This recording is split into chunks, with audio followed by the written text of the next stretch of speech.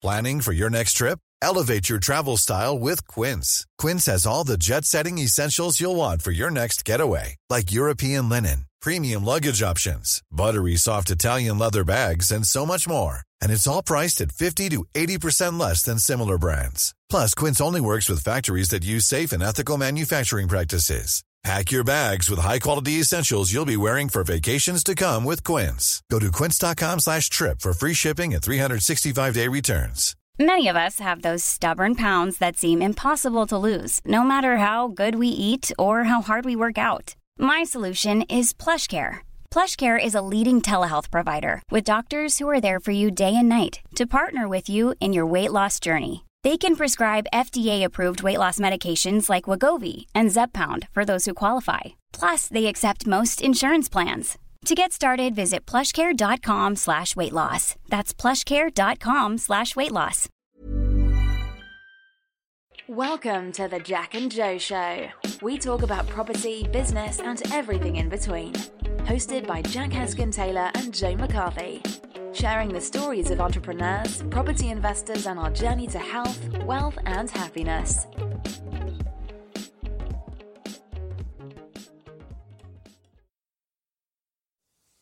Welcome to another episode of the Jack and Joe Show with me, Jack Heskin-Taylor. Me, Joe McCarthy.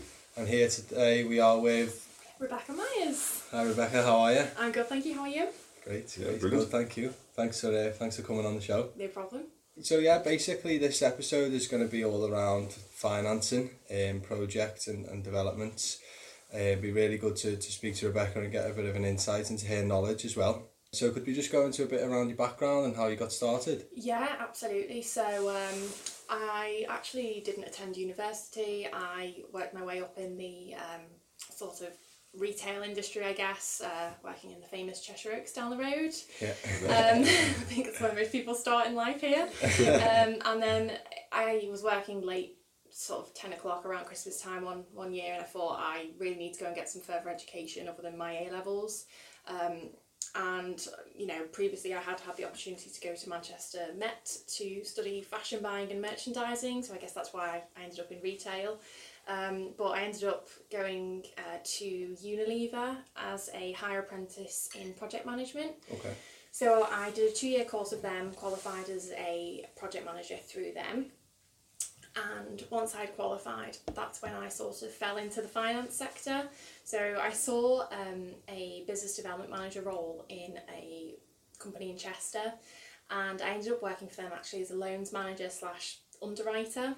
So I was with them for about a year and a half, 2 years as well. So I think within that time, you know, when I first started, I didn't really know anything too much other than how to get a mortgage. Yeah. You know, I just started looking at purchasing a house when I worked at Unilever. So this is currently the house that we are sat in now whilst recording this.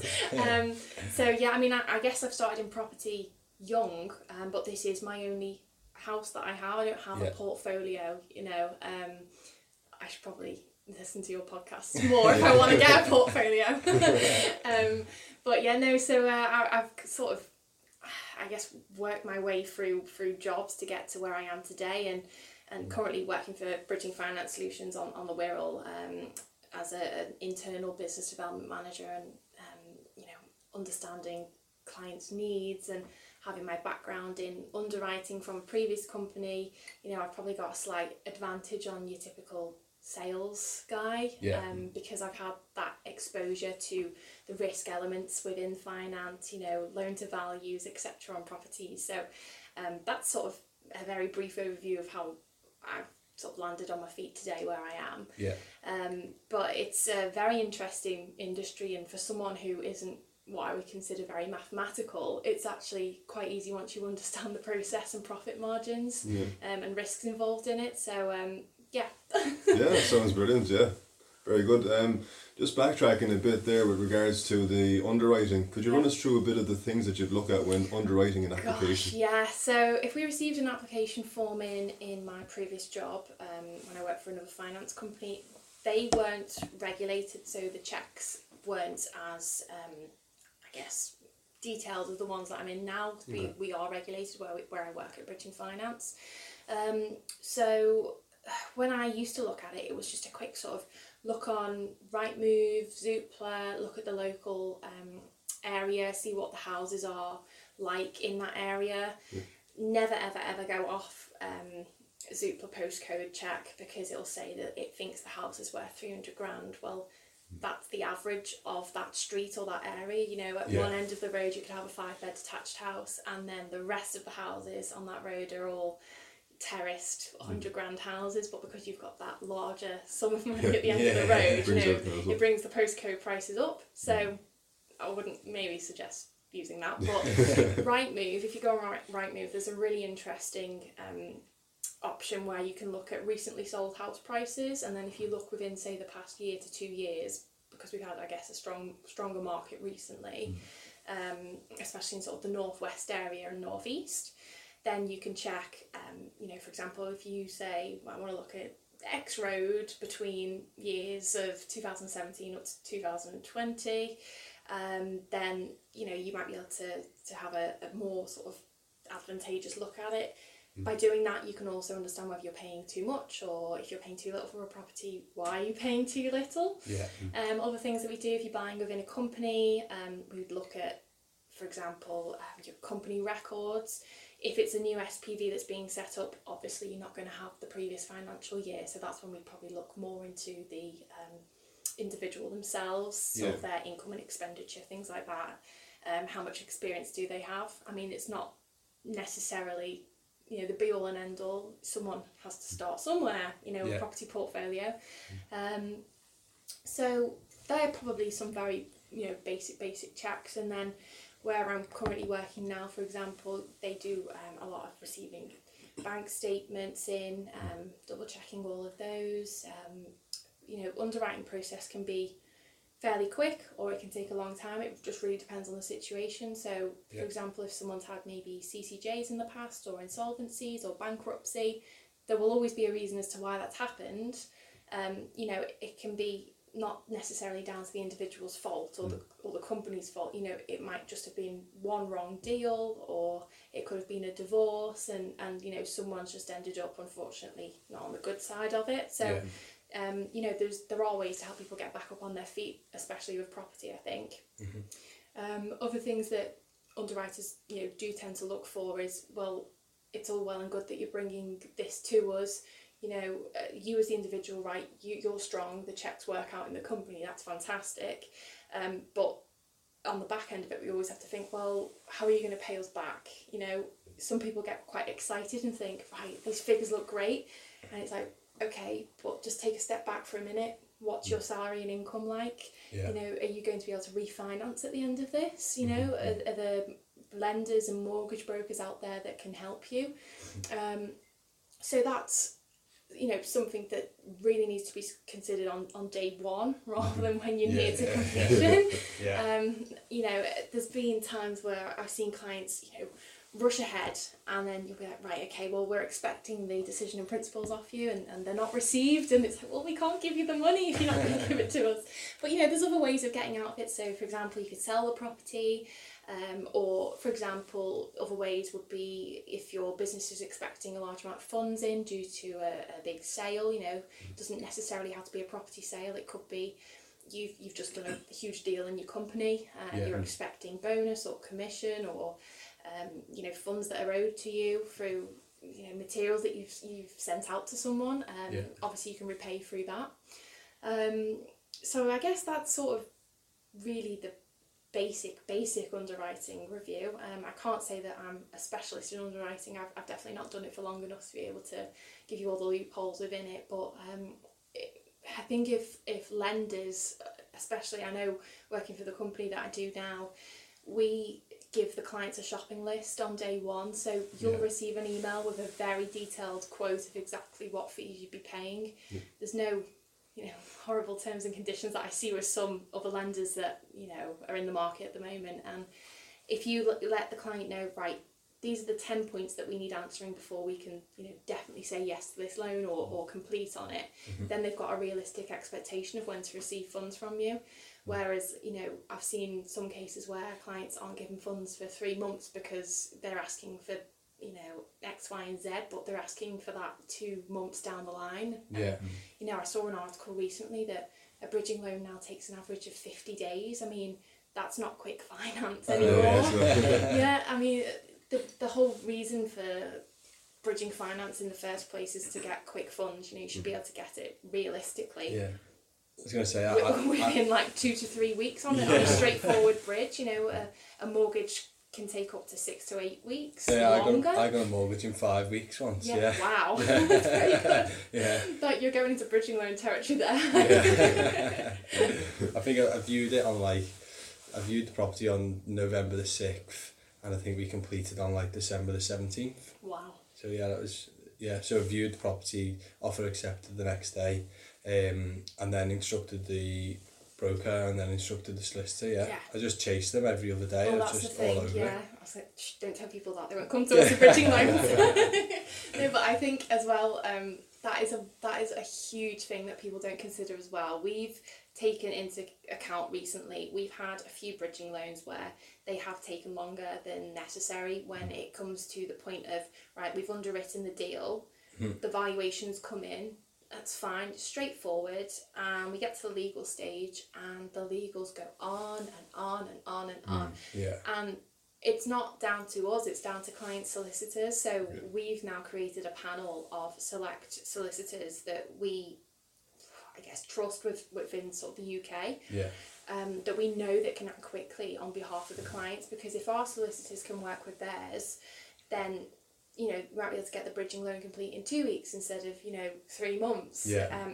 By that time, the client could have gone and got a mortgage. Yeah, It's really, I feel like solicitors, unfortunately, at the moment are letting clients down. Yeah. We are seeing a huge delay when it does come to the legal stage, and I think that's down to perhaps lack of knowledge with clients when they're purchasing property. If they've not been in the business before, they just decide to pick either their family solicitor or someone in the family solicitor's practice, or, oh, well, my next door neighbour had my Halifax mortgage completed by so and so, so I picked him because I know that he can work on a mortgage. Well, it's not really a case of working on a mortgage. You need it in 2 weeks, not 3 months. So, do you have people that use your services when they're buying at auction as well? Oh, absolutely, yeah. So we are actually in partnership with Manchester Auction House and Leeds Auction House. So we actually have a stand there. So if clients require a quote on the day, we can give them a quote before they bid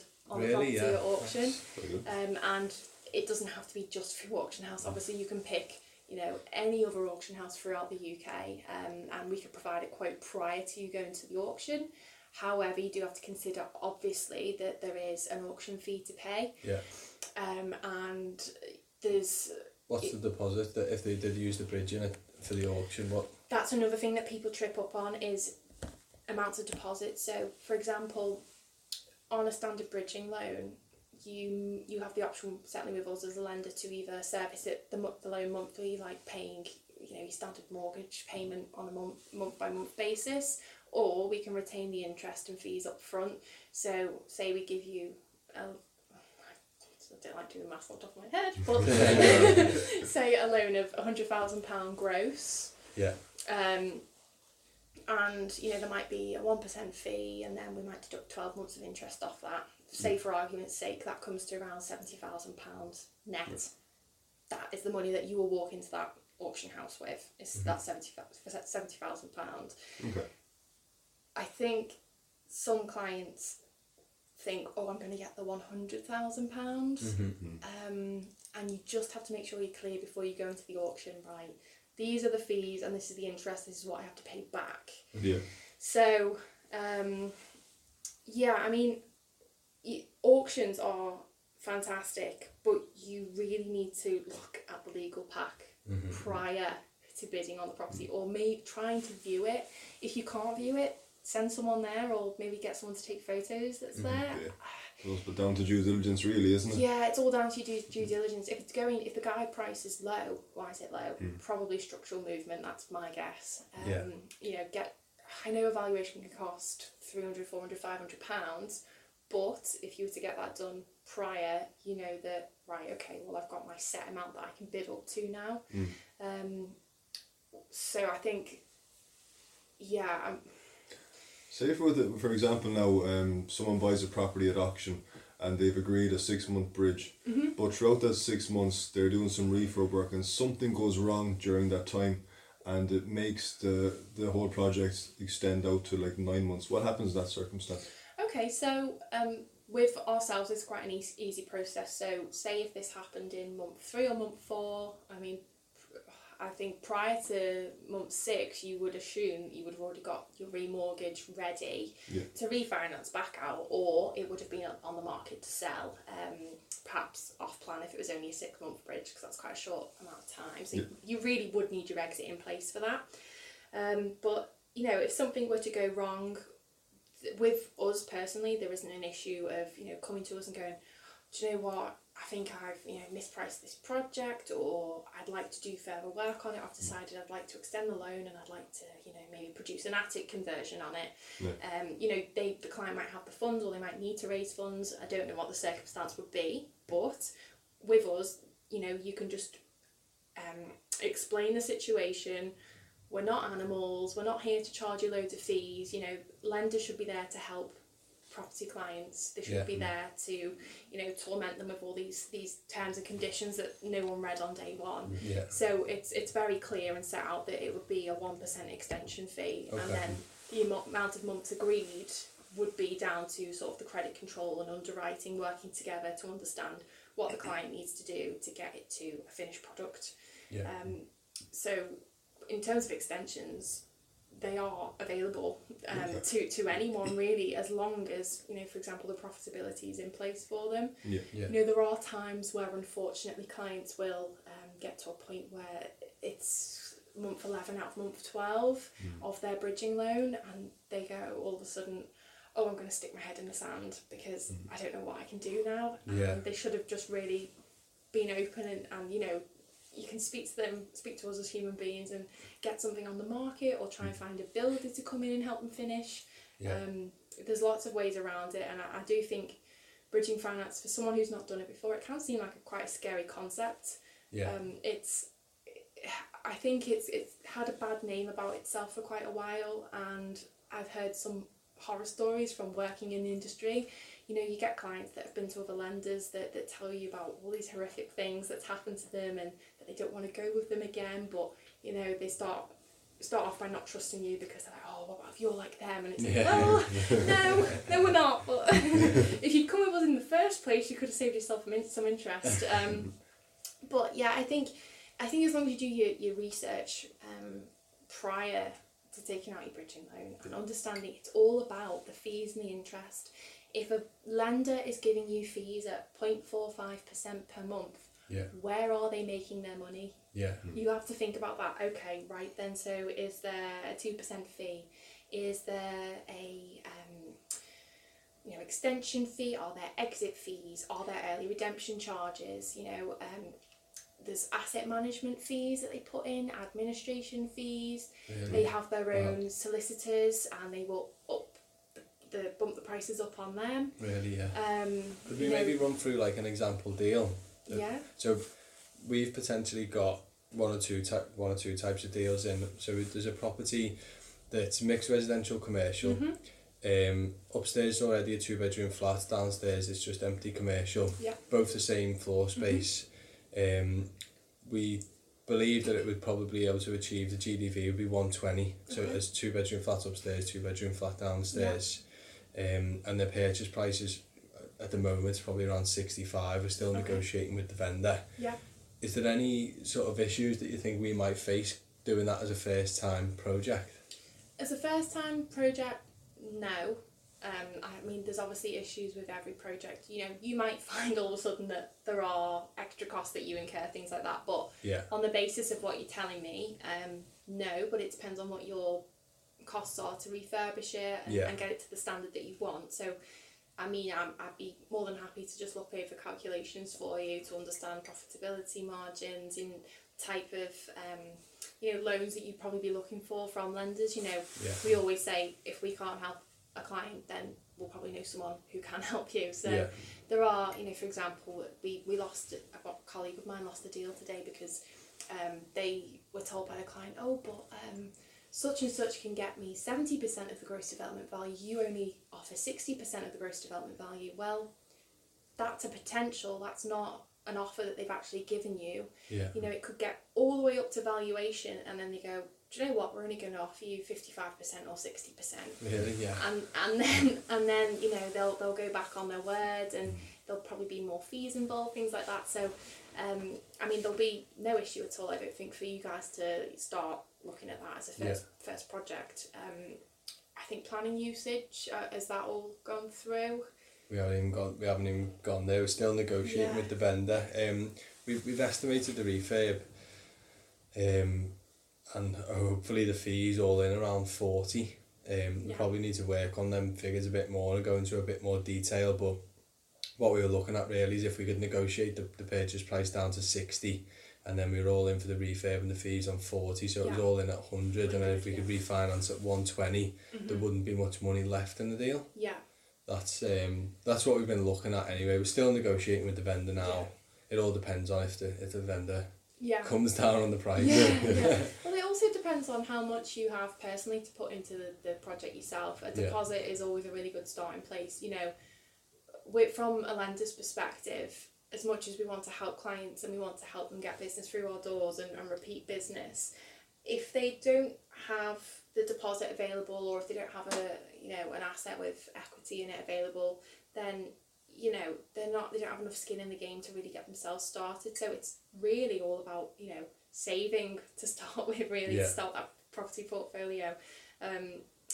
There's obviously lenders out there that can offer second charges on your properties. We don't really go down that route. I was going to say, do you have many people that come without much cash and just try and give security of other stuff? Yeah, that's correct. So we see clients all the time who go, oh, well, I've got a mortgage on my house and I'd like to get a bridging loan, and you know, you'll discuss it with them and you go, well, okay, well, how much is your house worth?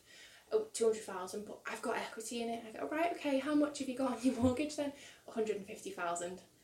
Right, okay. But I was like, it doesn't quite work. They think that they have £50,000 equity in it. That's not how it works. So the company that I work for, it's different for every lender in the country. So I'm only talking on our behalf now, but we are a first charge lender.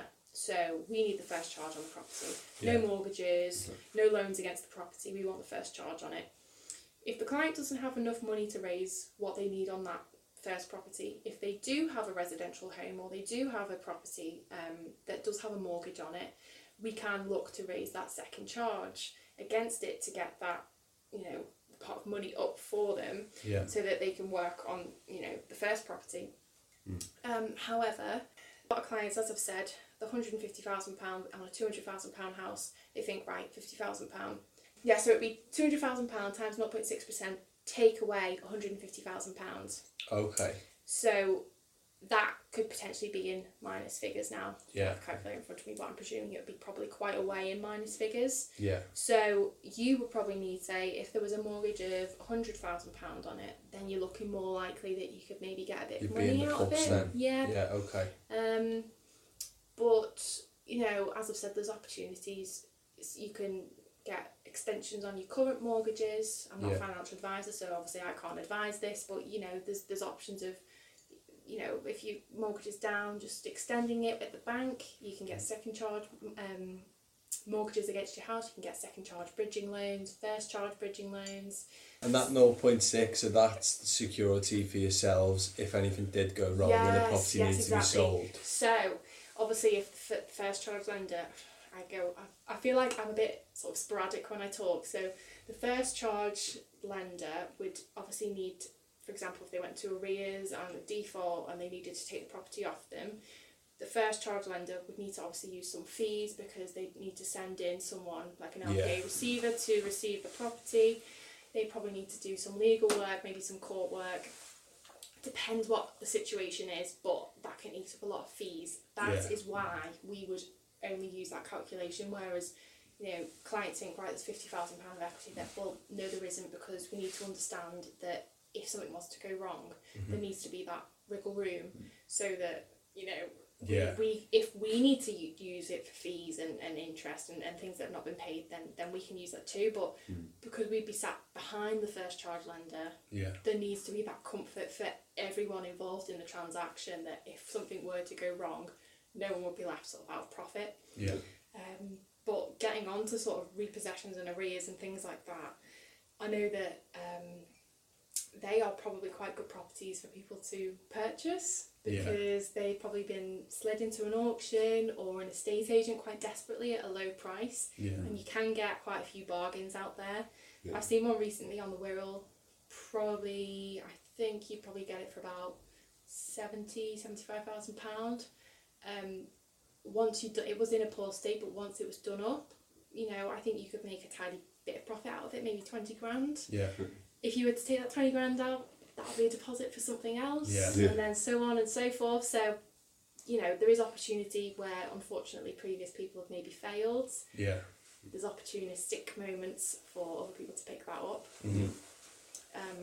But yeah, I think as well, speaking about sort of arrears and defaults and things like that, that's an important thing to cover with bridging finance, because if you've had that in the past, not every lender will want to work with you. We potentially might do, it depends on the situation.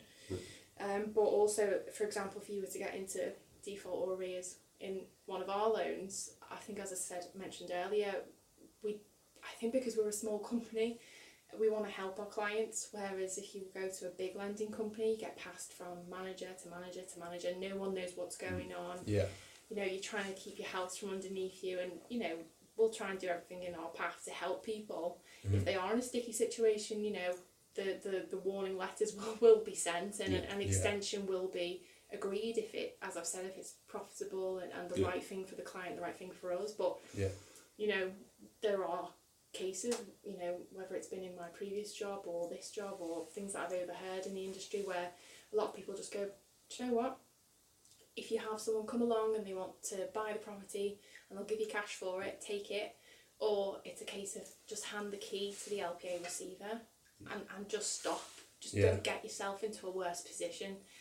You've got to be quite honest and open in the property world, I think, because it's a lot of money and that people are playing with, and it's people's lives as well.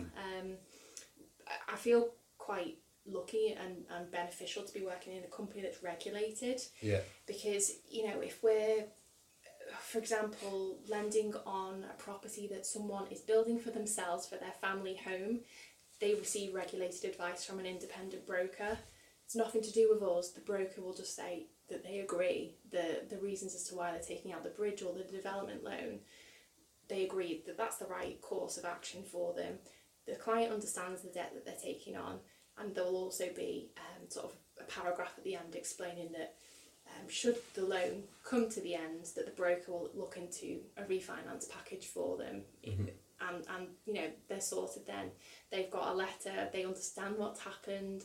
We are comforted by the fact that they understand what they're doing. So that's quite nice, being able to go to bed at night knowing that people have received the right advice. Whereas, you know, you hear horror stories of, you know, companies that are trying to turn £50 billion over, and you know, people are getting repossessed left, right and centre. I mean, the repossession book that we have is extremely low. The company's been going for 14 years, and I think they could probably count on one hand, maybe. Really? The amount of repossession. Maybe two hands, but considering 14 years, it's pretty good. It's really low, and I think that's just the friendly sort of family attitude that the business has, and it's a nice environment to work for. Nice. Someone else said to me recently, what's better, a joint venture or a bridging loan? And that's quite a big debate that I hear about all the time. Well, if I go in with this guy, well, I don't have to pay any fees. Yeah, that's fine, but you're splitting 50% of the profits. The profits, so there's obviously swings and roundabouts to every way that everyone works, but that was the debate that I heard recently, where a couple were saying, I'm going to JV rather than bridge. It's not always the cheapest way to go, but I think maybe people are just scared of the bridging finance. Yeah, once you do one though, you get hooked in. What are some of the things that people could do maybe to speed up a bridging application? Use our panel of solicitors. Get everything ready. I guess it's hard if you've never done a bridging application before. Some things that are handy to have to hand would be your passport, your driving licence, the property that you're purchasing, proof of deposit, if you're self-employed in SA302, proof of income such as pay slips or bank statements showing the pay going in, your exit, so what is your exit going to be? Is it going to be sale, refinance? Are you expecting business funds? Are you selling shares and stocks? Probably not the best week to sell. But they're probably a few things to consider. Developments though, that's not as quick as bridging loans, or I guess heavy refurbishments where perhaps you'd want to have say 70% of the property value up front, and then maybe we could pay you back in arrears for heavy refurbishments, for example, say 10 grand at a time, something like that. That's something that we would then need to consider planning permission. If it's a HMO, is it in an Article 4 area? Yeah. In terms then of say at the end now when someone's doing development, say they're doing a commercial conversion into say a big HMO, like we were hearing different figures of how they end value it. So say on the gross yield we're hearing like a multiplier of 7.5 or 10. Yeah, okay, so this is a really good comparison of when mortgages and bridging loans differ. Okay. So a bridging loan is always based on the bricks and mortar value of the property. Yeah. Okay. Whereas a mortgage or a business loan is based on the yield of the income from the property. So if your HMO is going to have, let's figure out the year, £96,000 a year, that would be nice, wouldn't it? Nice. Maybe in central London. Then yes, your mortgage company and maybe a business loan would look at, oh great, that's the projected yield, or perhaps you've already got tenants in it by the end of it. Yeah. Great, but to repay a bridging loan, it's just how much is the bricks and mortar worth. Yeah. Hopefully more than what you started with. To pay for interest and fees, yeah. But we've seen things recently with massive uplift in barn conversions and self-builds at the moment. People are buying land and building their own houses on it. Really, that is so popular at the moment. Or it's the I guess the next stage of property developers where they've done the one for themselves and now they'd like to try 2 or 4 or 5 in like a little cul-de-sac somewhere. Yeah. I guess a bit of a hand-holding process with developments because a lot of people are first-time developers. Yeah. So you do need to hold the hand and say, right, okay, this is the warranty that we need. This is, the planning decision. Okay, great, it's gone through.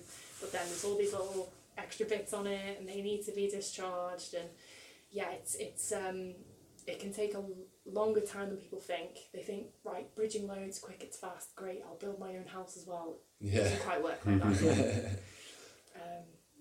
We've had clients as well who have used bridging loans for sort of business purposes. So if they're expecting business payment, they can take something out on a property and they'll repay us back with business funds. Nice. What's the smallest amount of loan? Because we've looked at a deal recently that would probably revalue at around 80, just a 3-bedroom terraced house in Birkenhead. Currently about to start negotiating with the vendor. We're looking at hopefully we'd like to acquire it at say 50k. Yeah. And with the hope that the refurb would be around 10k.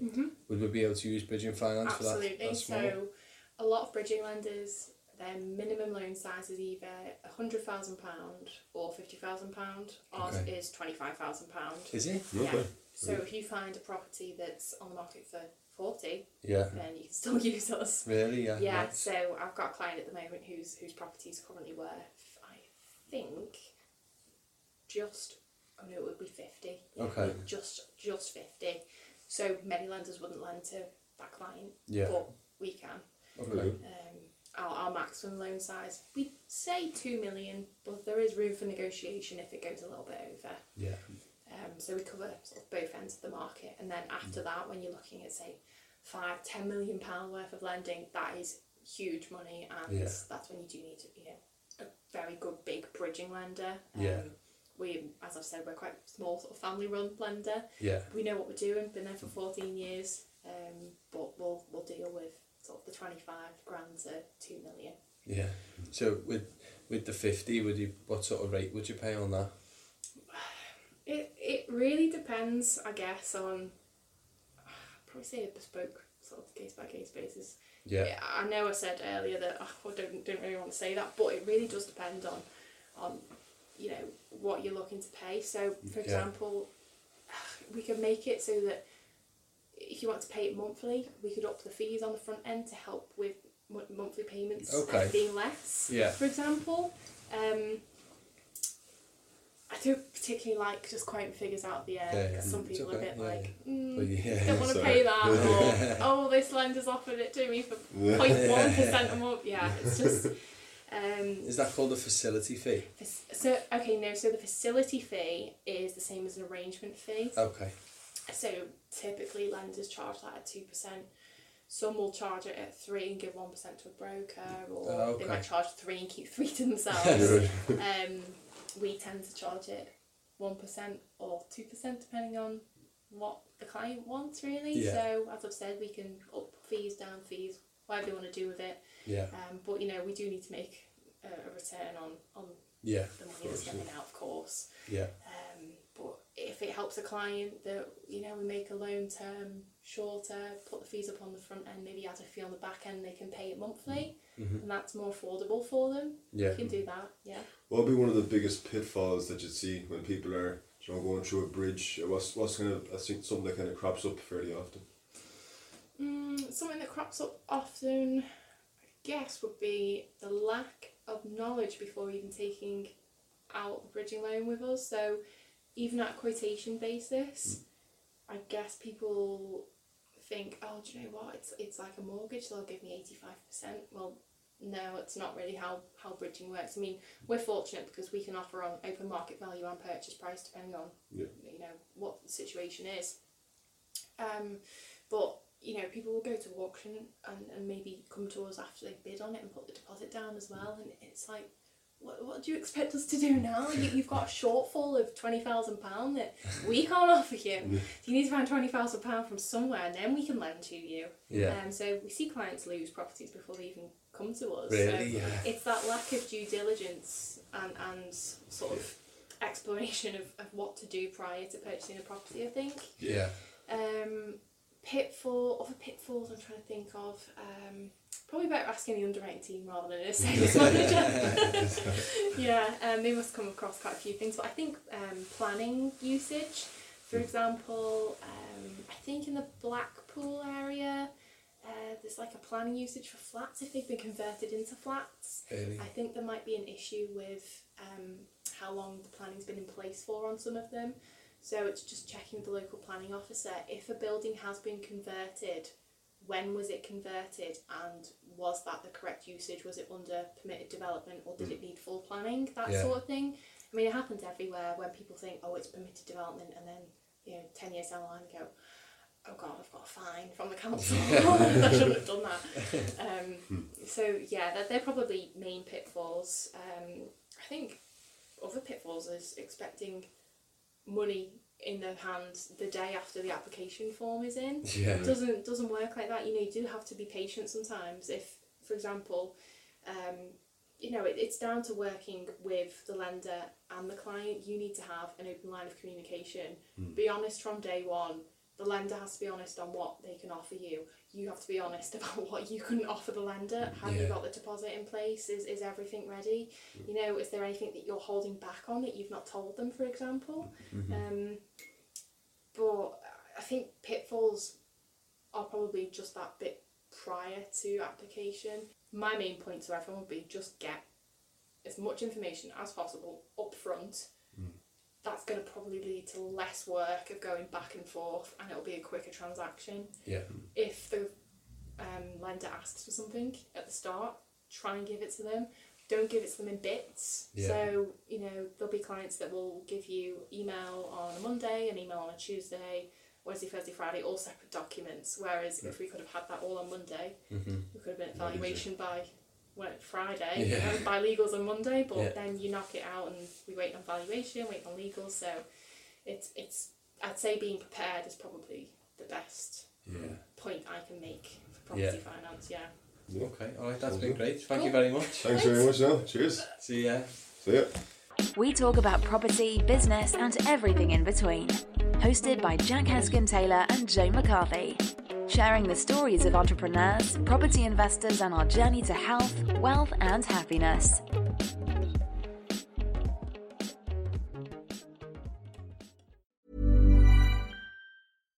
Hi, I'm Daniel, founder of Pretty Litter. Cats and cat owners deserve better than any old-fashioned litter. That's why I teamed up with scientists and veterinarians to create Pretty Litter. Its innovative crystal formula has superior odor control and weighs up to 80% less than clay litter. Pretty Litter even monitors health by changing colors to help detect early signs of potential illness. It's the world's smartest kitty litter. Go to prettylitter.com and use code ACAST for 20% off your first order and a free cat toy. Terms and conditions apply. See site for details. Even when we're on a budget, we still deserve nice things. Quince is a place to scoop up stunning high-end goods for 50 to 80% less than similar brands. They have buttery soft cashmere sweaters starting at $50, luxurious Italian leather bags, and so much more. Plus, Quince only works with factories that use safe, ethical, and responsible manufacturing. Get the high-end goods you'll love without the high price tag with Quince.